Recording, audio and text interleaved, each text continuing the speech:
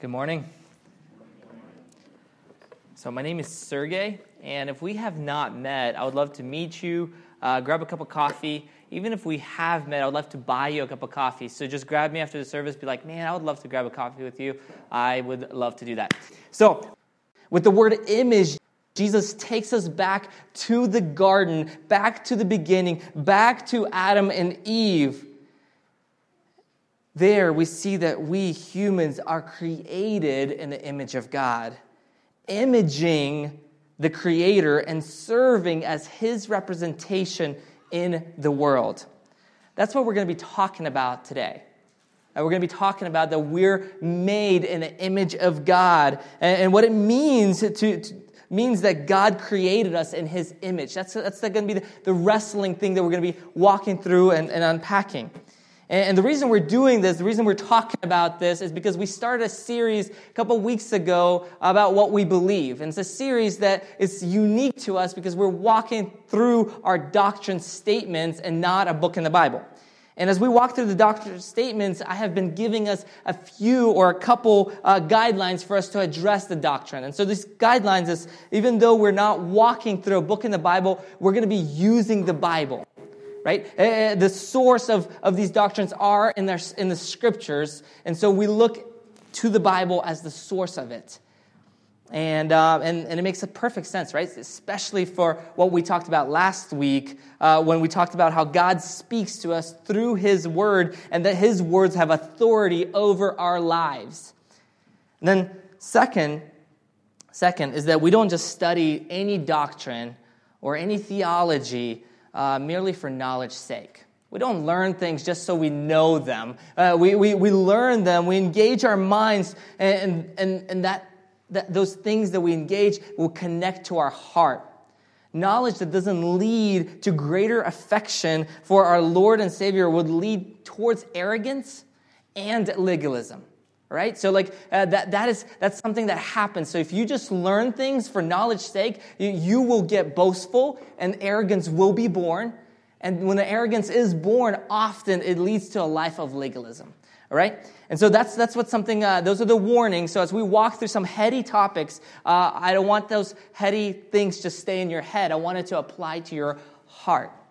Another thing I want to say this week is that we're not going to say everything that you can possibly say about each doctrine, right? So when we walk through the triune God, we couldn't cover every little detail in our time here. And so as you learn about it, as it sparks your mind, I want you to go and read about it. I want you to go to listen to sermons, other sermons about it maybe. Same thing about the Word of God. We can't cover every aspect of why it is the Word of God on a Sunday morning. And same thing today with creation of humanity. We're not going to be able to cover every little question that you may have.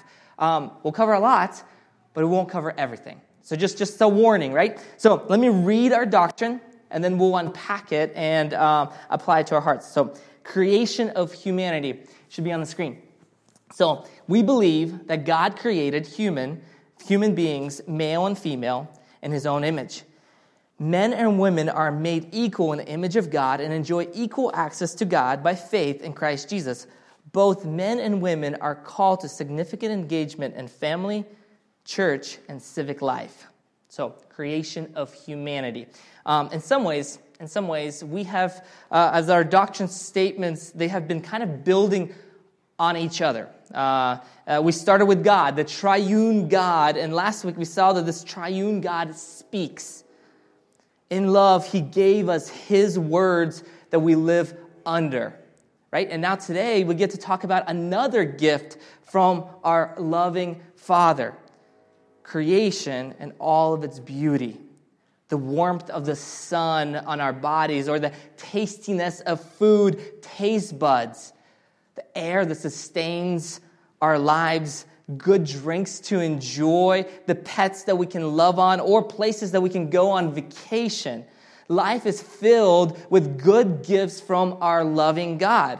And so from the start, there are two categories that everything in the universe fits in: the Creator and the creation. All right, so the universe has a creator and the creation. And in fact, the very first words of of the Bible, the very first that God left us is in Genesis 1, and it says, in the beginning, God created the heavens and the earth. So right away in this verse, we see that God is the one doing the creating. He created everything in the universe. God created. It also means that God pre-existed the universe. He pre-existed the universe. That means that our universe had a starting point. It had a beginning. And God is the one who created it. And if we keep reading, we'll see that God speaks and things happen.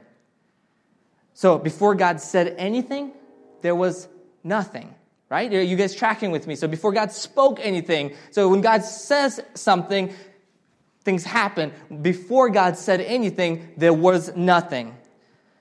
And so God spoke things into existence out of nothing. This is what theologians call, they call it ex nihilo, or it's a Latin word for out of nothing. So God created our universe out of nothing. And Hebrews 11:3 says, by faith, we understand that the universe was created by the word of God, so that what is seen was not made out of things that are visible. So God said, let there be, and it was.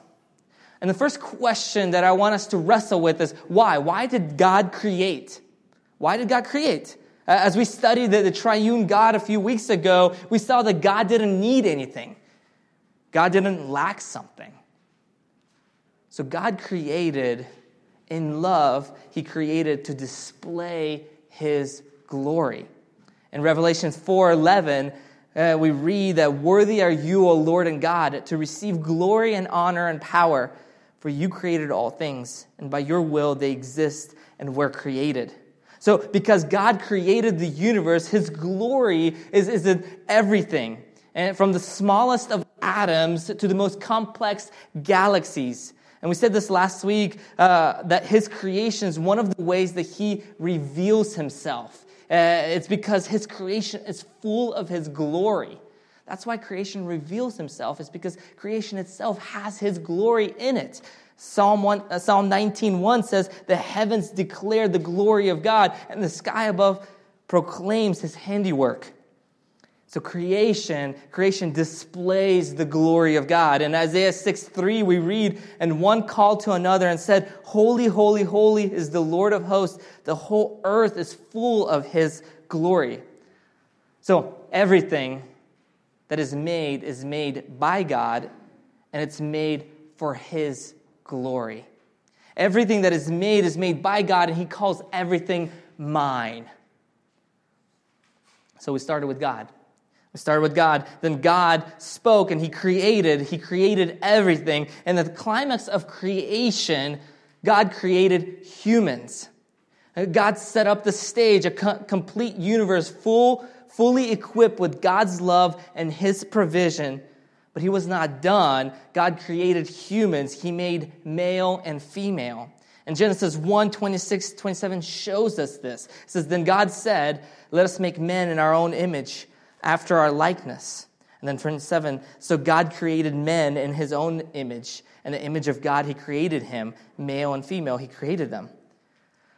So now let's go to chapter 2 and see how God created male and female. And if you ever studied chapter 1 and 2, and if you have some questions about like why are they so similar, why are they different, this is to clear the confusion about the difference between chapter 1 and 2 of Genesis. The best way to look at Genesis 1 is that it's grand, overarching account of God's creation of the universe and His specific purpose for the human beings or humans. And then chapter 2 is zoomed in on the details of formation of the first man and woman and His specific purpose for each. I don't know if you tracked with that or not. So basically, one is a grand scheme. The other one is zoomed in and shows specifically about male and female, what their specific purpose is, right? And so they complete each other. You don't pit them against each other. They're a perfect complement of each other. This isn't maybe a poor analogy nowadays, but if you think of an atlas or a map and you see the map of Colorado and there's a zoomed in picture of Greeley in the corner, Maybe the reason I say it's a poor because no one uses atlases or maps. Everybody's on Google now. But you get the point, right? It's a picture of the state of Colorado, and there's a Greeley in the corner, all right? So let's look at this zoomed-in picture in Genesis 2. And Genesis 2:7 shows us the creation of first man. And this verse says, "Then the Lord God formed the man of dust from the ground and breathed into his nostrils the breath of life, and the man became a living creature." Then look at the few verses down, we see the creation of the first woman. Verse 18, chapter 2, verse 18, "Then the Lord God said, 'It's not good that the man should be alone. I will make him a helper fit for him.'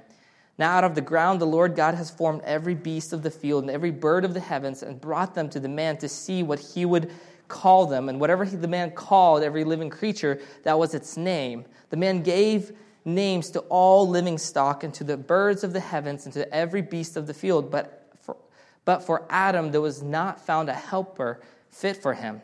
So the Lord God caused a deep sleep to fall upon the man, and while he slept, took one of his ribs, closed up its place with flesh, and the rib that the Lord God has taken from the man, he made into a woman.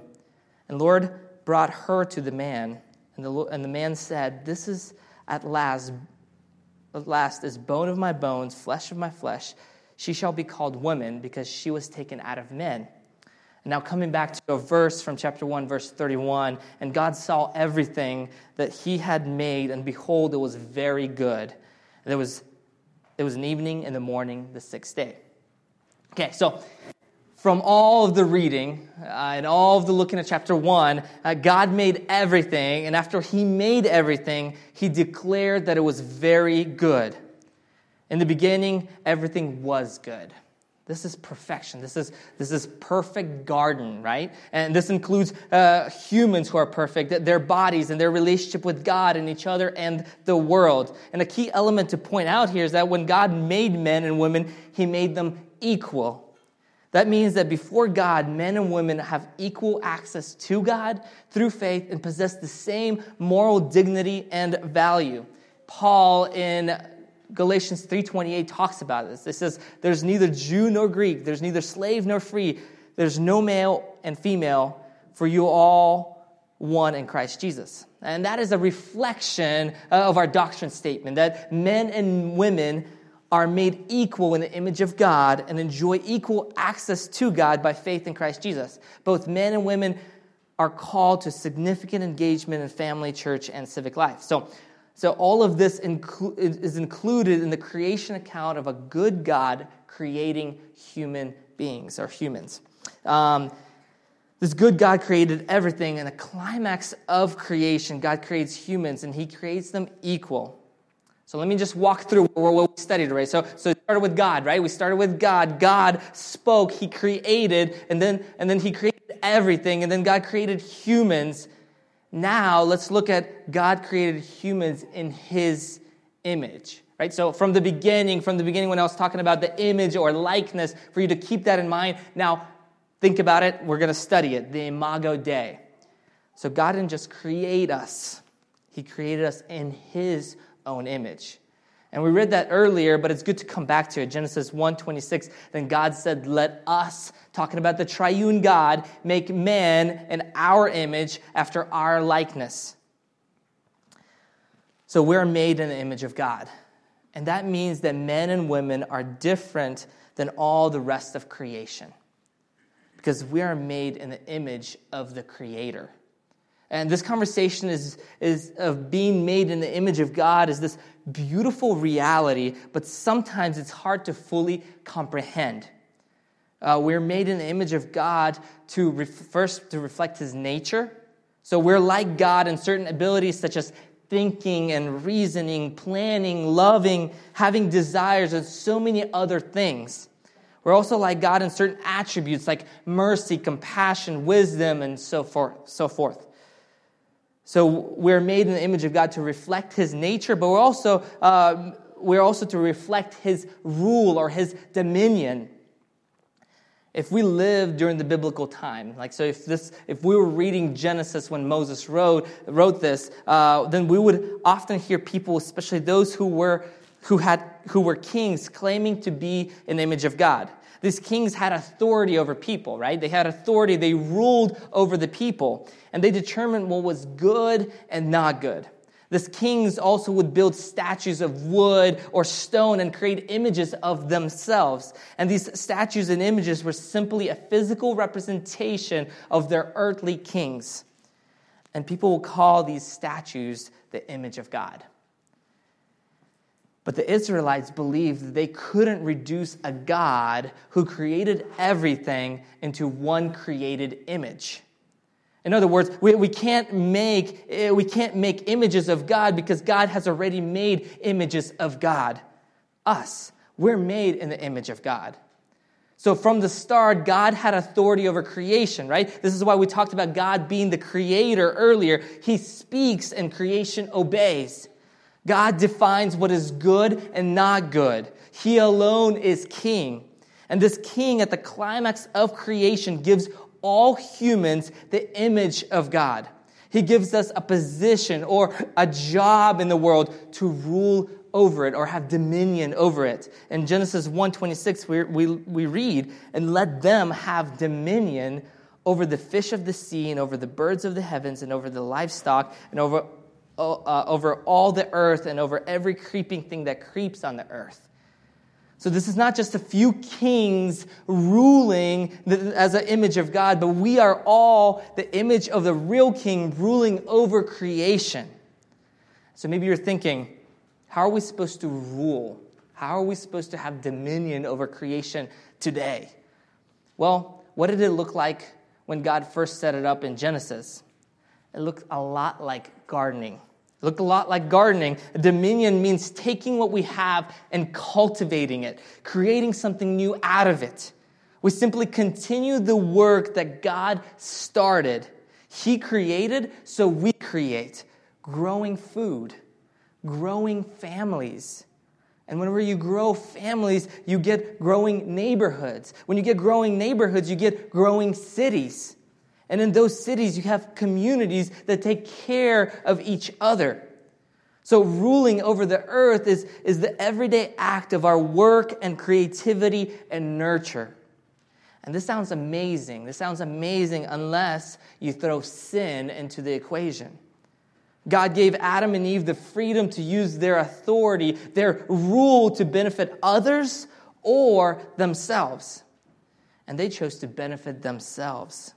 And we'll talk about this. We'll talk about them choosing to benefit themselves next week. That's our next doctrine, the fall of humanity, or the fall, right? But because they chose to benefit themselves, that is why we humans are able to do horrible, horrendous actions in the world. And that's why the human race, sometimes can create brilliant things for humanity. But regardless of the action, we all are image bearers of God. And I'll say this: no matter what you are going through today, no matter what's going on in your life, no matter how how low you might feel or how low you might have gotten, you carry the image of God in you. And there's significance and glory that's inside of you.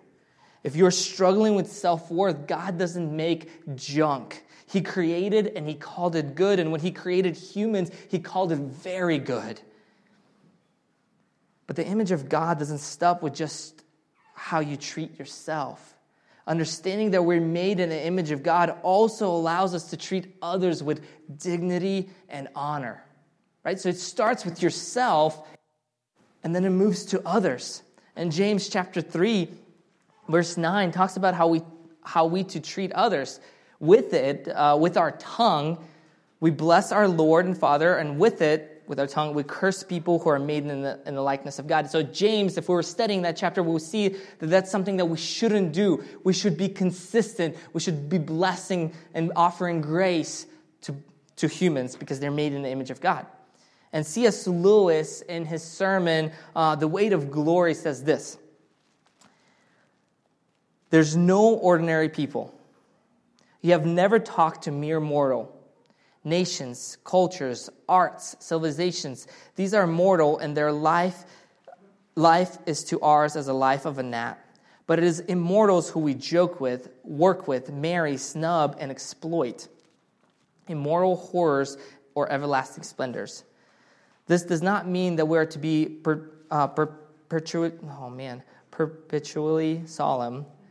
We must play, and our merriment must be of that kind. And it is, in fact, the merriest kind, which exists between people who have, from the outset, taken each other seriously. No flippancy, no superiority, no presumption.